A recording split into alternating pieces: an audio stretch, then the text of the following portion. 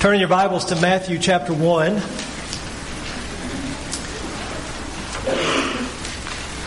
To the first gospel in order. Some believe the first written gospel. To the most read gospel throughout church history. The gospel according to Matthew. In Matthew chapter 1, we have a genealogy of the Lord Jesus Christ. This is the only gospel that begins this way. It's in verses 1 through 17. I read it to you last week. I'm not going to do that again today. So I'm going to read the summary in verse 1 and then the recap in verse 17. The details are 2 through 16. This is the record of the genealogy of Jesus, the Messiah, or Anointed One, the Son of David, the Son of Abraham. And then 2 through 16, you can scan down. It's a genealogy. It's a list of names. Till we come, let me pick it up in verse 16. Jacob was the father of Joseph, the husband of Mary, by whom Jesus was born, who is called the Messiah. So, all the generations from Abraham to David are 14 generations. From David to the deportation to Babylon, 14 generations. And from the deportation to Babylon to the Messiah, 14 generations. Let's say a short prayer. Father, thank you for, again, your inspired word. And we pray that it would have significance to us today. We pray that it would have great meaning to every person who is here. And I ask for your help to deliver what I trust you have led me to prepare. And I pray this in Jesus' name. Amen. So I said last week, we got to first start with the main point, the big idea of this genealogy. And it's very simple. Matthew is tracing for us from Abraham to Joseph, the husband of Mary. He is tracing for us Jesus' legal right to the throne of David. Not the biological right that comes through Mary. That's Luke's genealogy. But he's giving to us the legal, royal lineage through Joseph.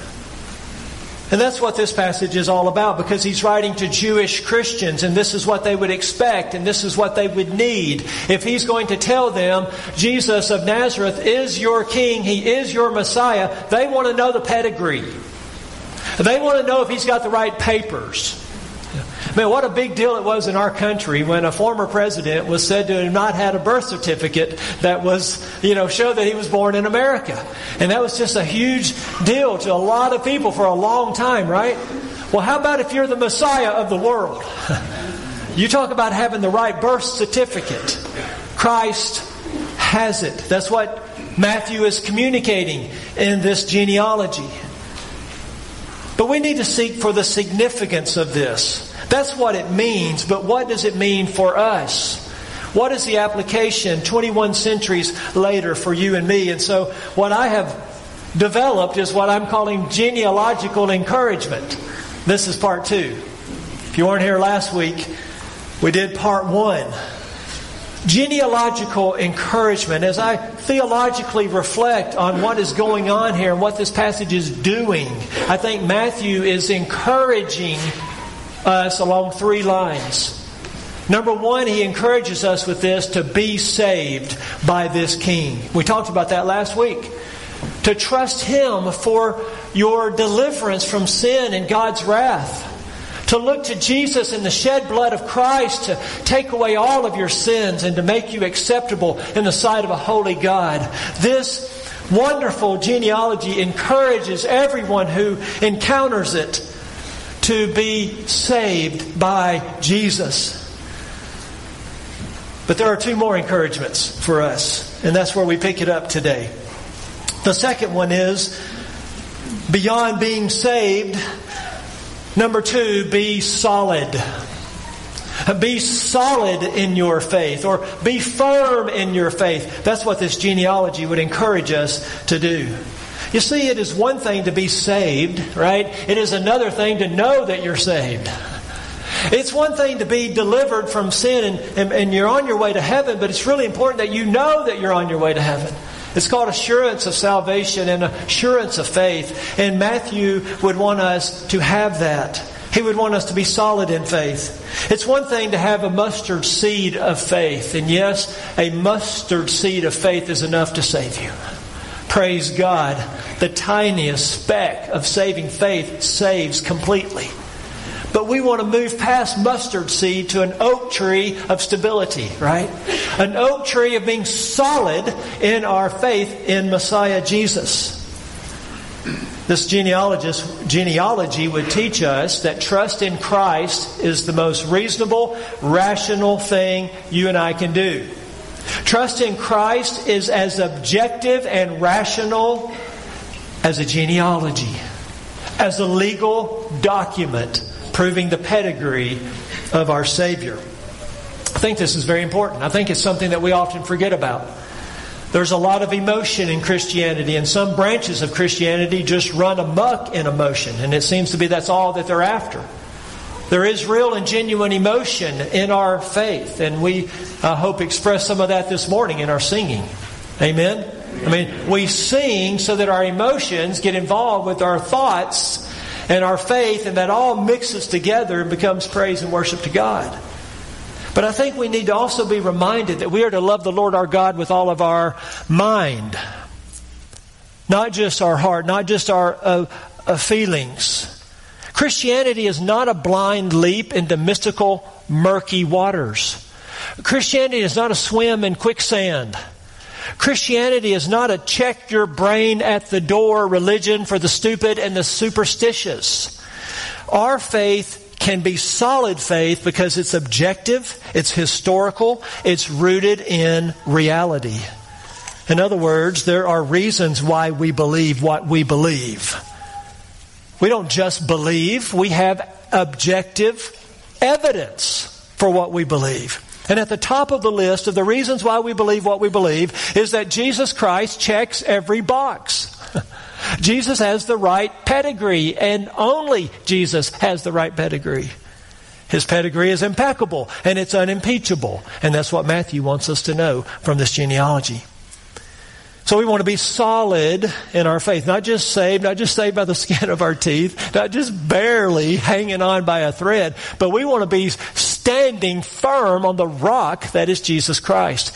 And this will help us to do that.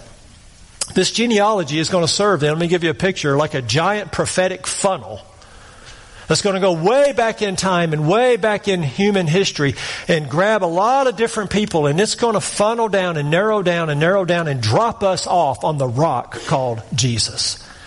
It's going to narrow down from many, many people to one person. So let's scan the text and let me show you what I mean. It begins with Abraham, of course. Abraham's line through Isaac. There is no mention of Ishmael. So there's a 50% exclusion right there. We're going through Isaac, the son of promise. And then from Isaac it's through Jacob. And there is no mention of Esau, his twin brother, and the firstborn. Another 50% exclusion.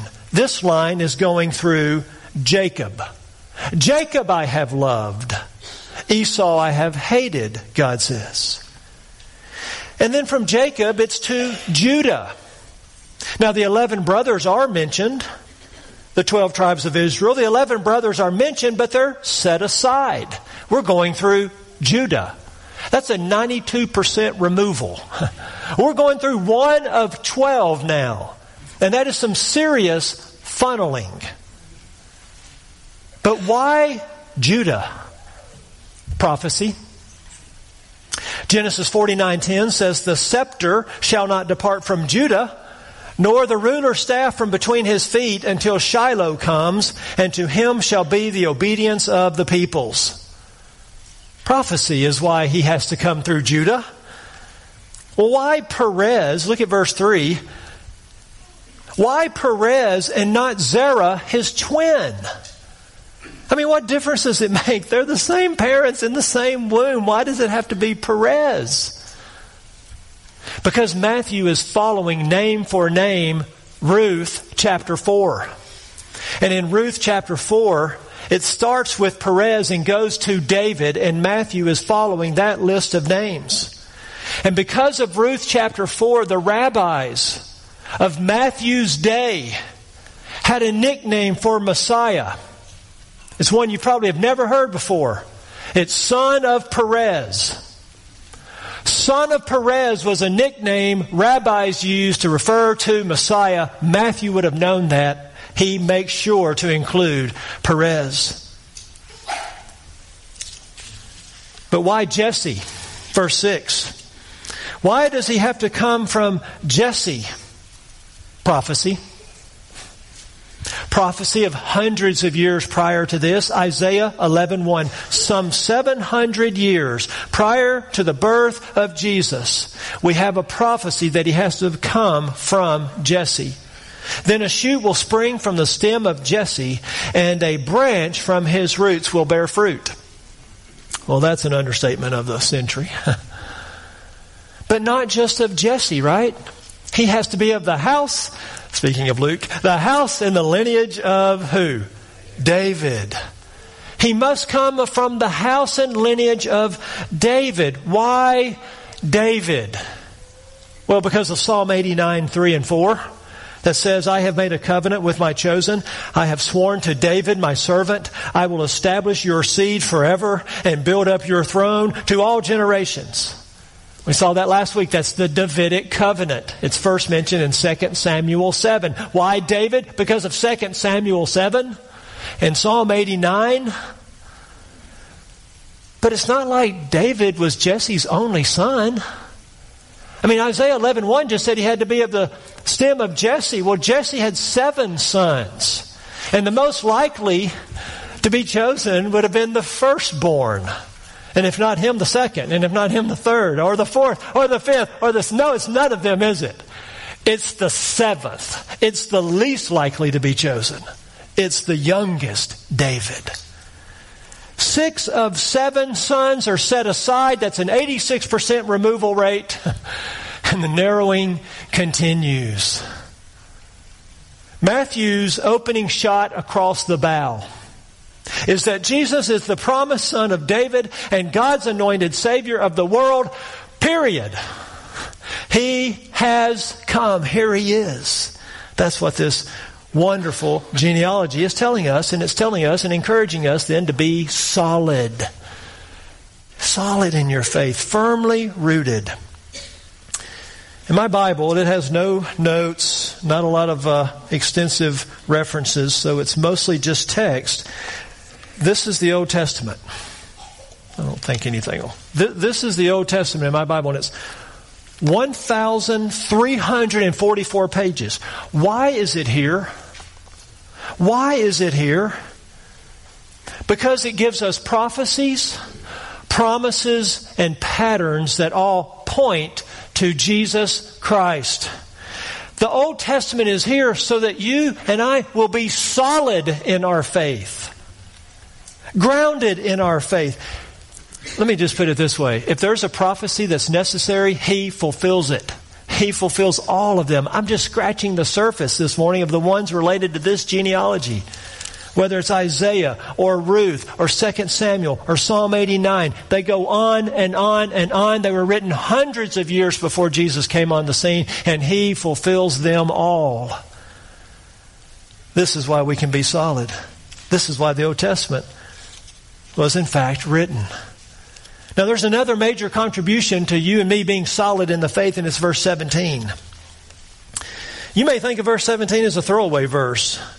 You may be puzzled by verse 17. You may be wondering, why does that even matter? So all the generations from Abraham to David are 14. David to the deportation to Babylon, 14. And from the deportation to Babylon to the Messiah, 14. Now there's several things we got to understand here about this verse. It's a very intriguing verse. It's a very challenging verse. First of all, we know by comparing this genealogy to the Old Testament that Matthew actually skips generations. He actually skips some kings. In comparing this one to 1 Chronicles, you discover that. In the first section, he skips 3. In the last section, he's probably skipped several more. And so why would he talk about 14 if he's actually skipping generations? I mean, Matthew 1 knows the Bible, and 2, he knows how to count to 14. So why is he doing this? Well, because what he means in verse 17 is this. He is referring to everyone he has listed, not to all that existed. Verse 17 refers to what I have listed, not to all that existed. Okay? That's the first thing you got to understand. Now, for us, this probably creates a problem, a little bit of a hang-up in our minds, but it doesn't in the minds of Jewish readers for 2 reasons. For a Jewish person to be talking about the son, grandson, or great-grandson, it didn't matter. You could still say son of. You could say son of and be a great-grandson. It didn't bother them at all because they really saw a connection to their forefathers that we don't really have anymore, right? They understood lineage. It would be just like we say that Mary is the mother of all the living. Mary's our mother. I mean, not Mary, Eve, sorry. Eve is our mother. Right? But boy, there's a lot of generations in between us and her. There's a big gap there, but Eve is the mother of all the living. So Jews would have no issue with that. The second reason they have no problem with the fact that he skipped some generations is that a Jewish genealogy did not require every person to be listed. So if you're going to prove a point, you don't have to have every single one of them to prove the point. Now, I don't know if you've tried to count the 14s in this genealogy, but it's basically impossible.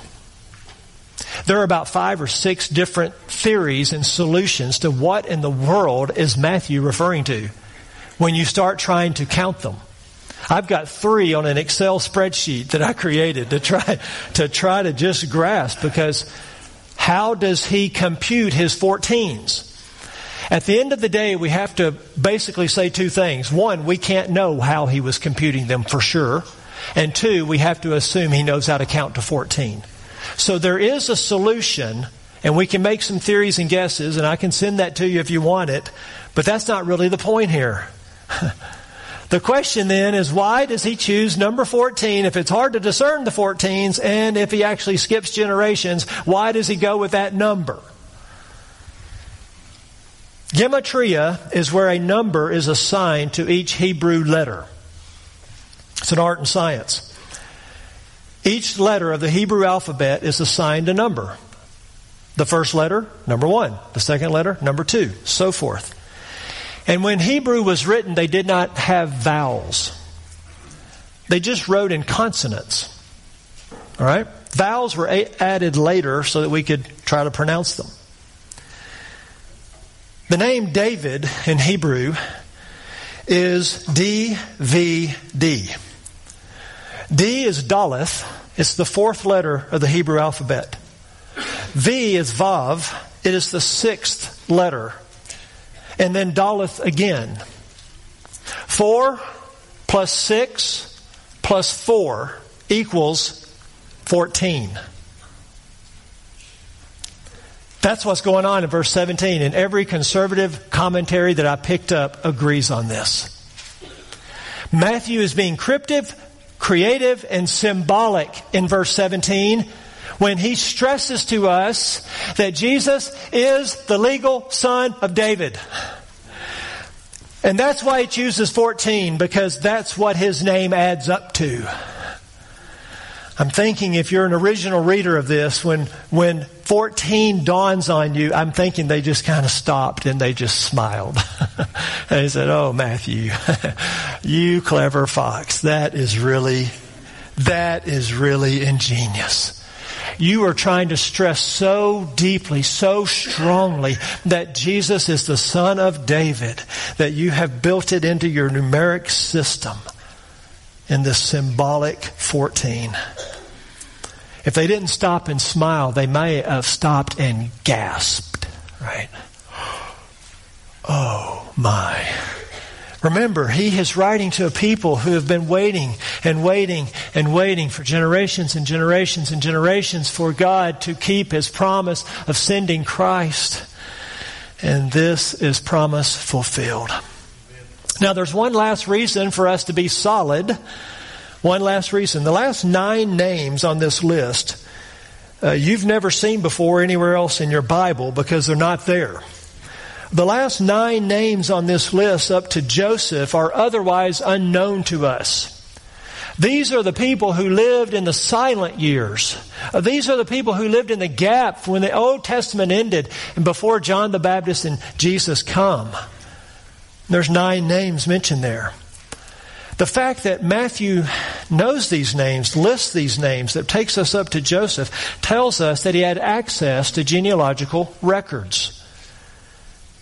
That's very important. Because in AD 70, Rome had surrounded Jerusalem, and finally the siege was over. They broke through, and in AD 70, Jerusalem was completely destroyed. The city was burned, the city was razed to its foundation, and the temple was destroyed. And with all of that destruction by the Roman Empire on the Jewish people, with all of that destruction, the genealogical records were destroyed. They existed up until 70 AD. Matthew had access to them to write his gospel. But once that happened, they were no longer in existence. What does that mean to us? And why can we be solid in our faith? Because no Jewish person today can prove he is of the tribe of Judah or the line of David. It is impossible. No Jewish person can step forth today and claim a tribal ancestry. They don't know. They'll never know. Those records are gone. So if you are waiting for the Messiah to be born, it's going to be a long wait. And if you have trusted that Jesus is the Messiah, be solid in your faith. There is no one else to wait for. He has come. And God sealed it by allowing Rome to destroy the temple in AD 70. We can be solid. Now, you can be saved and you can be solid, and I hope and trust many of you are, but the reality is life can still be an emotional roller coaster, right? And life can still ball us up in knots of stress and tension and anxieties and fears. Life can come at us at so many angles and so many devastating blows. We can be like Martha. We can be worried about so many things. I think Matthew wants to give us one more encouragement this morning. Not only does he want us to be saved and be solid, but number 3, and this may apply to more people in here than any of these others. Number 3 is he wants us to be still. He wants you to be saved, he wants you to be solid, but he wants you to be still. Do you understand that from Abraham to Jesus is 2,000 years? How much can go wrong in 2,000 years? How many contingencies are there in 2,000 years? Well, we can't control 2 minutes. This is 2,000 years of history. But not just any history, history of sinners. Sinner after sinner after sinner. Liars and deceivers and manipulators. And most of the people on this list did not even seek the Lord. How is God going to pull this off through such a list of people? And so much sin and failure. And all that failure came home to roost in 586 BC. So we've talked about 70 AD, the fall of Jerusalem. Let's go back to 586 BC, right? And that's when Nebuchadnezzar came and the Babylonians, and they were fierce, and they surrounded Jerusalem, and they conquered it and destroyed it. And in 586 BC, the 2 southern tribes, Judah and Benjamin, followed their predecessors of the 10 northern tribes, and they went into captivity, and they went into exile. We read this as Gentiles so long later, and these words, deportation to Babylon, do not even strike us. But if you were a Jew reading this and hearing this, you heard deportation to Babylon, it sounded like Holocaust. It would have ripped your heart out to be reminded of what happened to your nation and your people. And it is a hinge in this genealogy. It is a turning point because Matthew wants to encourage us to be still. The temple was destroyed in 586 BC. That was Solomon's temple. And Jerusalem was burned and razed to the ground. And seemingly this was the end of David's reign through David's sons. This was a shameful time in the history of Israel. It was a depressing time, a dark time. I mean, people were being slaughtered, killed, exiled. Jeremiah's left in the land, thrown in a well. Ezekiel's taken out. They go 500 miles away to a people they don't know and a language they don't understand. And now they're under a foreign power once again. God's chosen people once again under slavery, in bondage. And this would last 70 years. Babylonian exile. And they had no king. They were out of their land. They had no temple. They had no priesthood. I mean, imagine the depression. Imagine the sorrow. And all of this was God's punishment on them for not keeping the Mosaic covenant. God had warned them, if you don't keep this covenant, these things will happen to you. And God sent them prophets, and the prophets pled with them and begged them and urged them to repent, and the people did not repent. And now, deportation to Babylon there at the end of verse 11. Now it seems that everything is in doubt. The Abrahamic covenant and the Davidic covenant, because we have to have the land. And we're not even in our land, and will we even exist as a nation any longer? And the Davidic line, and of course, ultimately the greatest threat of all, humanly speaking, is how can the Messiah come? How can the Messiah come if this people group is disbanded and sent to the four winds? You may think I'm overstating this. Let me share something of the pathos of the exile from the Word of God. It's from Psalm 139. This is what the people said. By the rivers of Babylon, there we sat down and wept when we remembered Zion. Upon the willows in the midst of it, we hung our harps. For there our captors demanded of us songs, and our tormentors mirth, saying, "Sing for us one of the songs of Zion." How can we sing the Lord's song in a foreign land? That's some of the emotion of the exile, of the deportation, of the depression and the sadness. And their tormentors, they're called, were mocking them, saying, "Be happy for us. Sing one of your Hebrew songs for us." And they say, "How can we sing? How can we sing in a foreign land? We're not home. We're not where we belong. We've lost everything. How can we sing?" But the very next verse, 12, after. These might be the most stunning words of this whole text. After the deportation to Babylon. It ended. God brought them back. God stirred up the hearts of pagan kings, Cyrus and others, and He allowed them to go back to their land, and He even provided for them through unbelievers. And we have the stories of Nehemiah in the Bible. So the deportation ends by God's grace, reminding us we can be still, cease striving. And they come back into the land, and lo and behold, through a crooked family tree, in time, in the fullness of time, God sent forth His Son, born of a woman, born under the law. In the fullness of time, Jesus shows up right on schedule. 2,000 years of history, including a deportation of an entire nation. And Jesus is right on time. He is not 1 minute late. He has the right mother, the right earthly stepfather. He's born in the right place at the right time, and He's given the right name. Some of you feel deported and depressed this morning.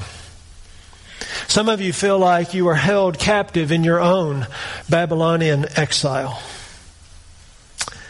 Life is not going as you planned, and this Christmas season is not all that great. This anointed and gracious King wants to say to you this morning, be still and know that God is God, and He is in control of your life. If He can orchestrate and oversee and superintend 2,000 years of human contingencies to bring forth a flawless Savior, what can He do for you who will trust Him? If God can produce the Messiah through this mess, what can He do with your mess? If Jesus can come to us from this crooked family tree, what can God do with our kids and our grandkids? See, God's plan for Israel and God's plan for the Gentiles and God's plan for you cannot be stopped because God's Son cannot be stopped. Herod can't kill Him. Satan can't successfully tempt Him. Judas can't turn Him. And the grave can't hold Him. God's plan will not be thwarted. So instead of stressing out, be still. Instead of stressing out, take a deep breath, relax, and be still and know that God is God.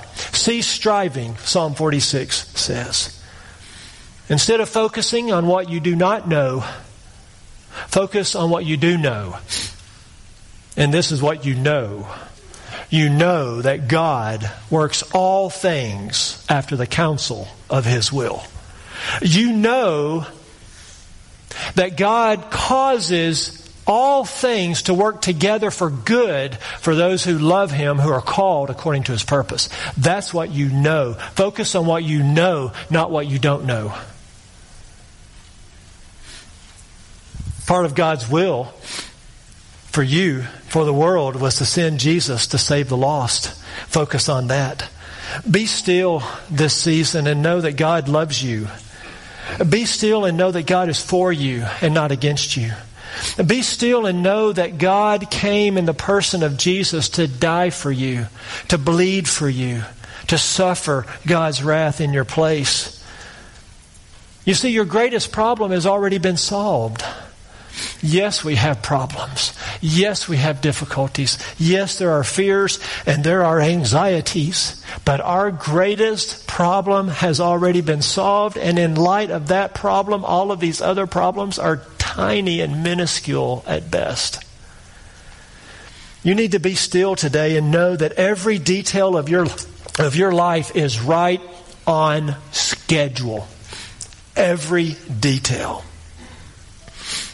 What this genealogy would do by way of encouragement is say this: God's plan is never threatened by sin, scandal, or failure. God's plan is never threatened by injury or cancer or death. God's plan is never threatened. Period. He is the sovereign of the universe. Despite our own delays, despite our own desert wanderings, despite our own deportations to our own Babylons of our own makings, we can be still this morning. We can step back and look at this and bow the knee to an almighty God who orchestrates every detail of our life, and not a hair on your head has not been counted and preserved. This genealogy tells us and reminds us of something we need to be reminded of as powerful, technologically advanced, wealthy Americans. It reminds us that ultimately nothing depends on us. Nothing. God is not going to risk His sovereign will in the hands of puny, sinful man. Do things, relatively speaking, depend on us? Yes.